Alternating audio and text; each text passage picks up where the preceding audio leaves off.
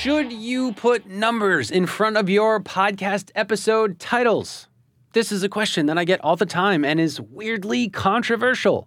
So, in this quick hit piece, let's answer that question.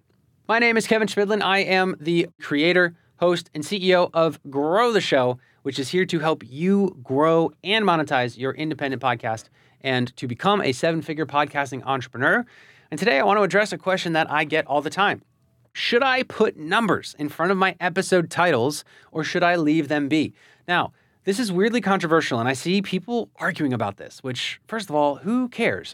Why are people arguing about this? But nonetheless, there are some people who feel really strongly about this. So I'm just going to tell you today why we do number episodes here at Grow the Show and why I think it's a good idea to do so.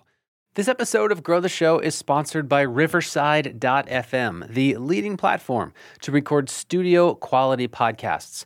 More than 70,000 other podcasters use Riverside, including myself, Guy Raz, Gary Vee, Spotify, and even the New York Times. Riverside is not only great because it has unbelievably high recording quality regardless of your or your guest's internet quality, but it also gives you separate audio and video tracks for each person speaking. It's high-tech, but easy to use. Unlike Zoom, you don't have to have anything installed on your computer, and your guests don't either. And did I mention that the audio quality is way better?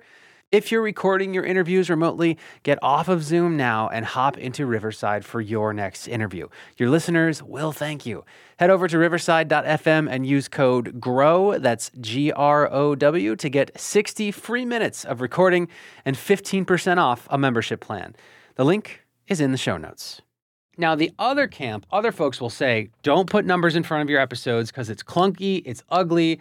Apple Podcasts doesn't like it. The Apple Podcast app has a separate field that you're supposed to put the number in, and it's just messy, and I don't like it. And also, a lot of people say that it hurts SEO. However, my take is always, I am optimizing for human discovery, not search engine discovery.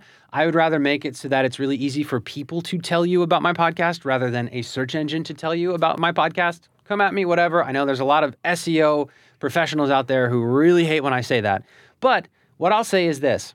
All I know is, as a podcast listener, when a podcast has its episodes numbered, it makes it really easy to find older episodes, and it makes it really easy to recommend episodes to other people. For example, so I listen to the Tim Ferriss Show a lot, and some of my favorite episodes are some of the earlier ones, episode like 150.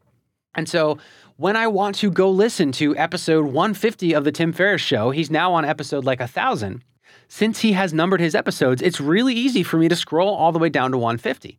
If he was a podcast that did not number his episodes, I have no idea how I would be able to find that episode in my podcasting app. I would have to search for the title, and hopefully I remember exactly what the title was. The same thing is true for recommending episodes of our own show. So for me, I have it memorized that episode 8 of the Grow the Show podcast dives into my framework for social media growth, which is called targeted daily engagement.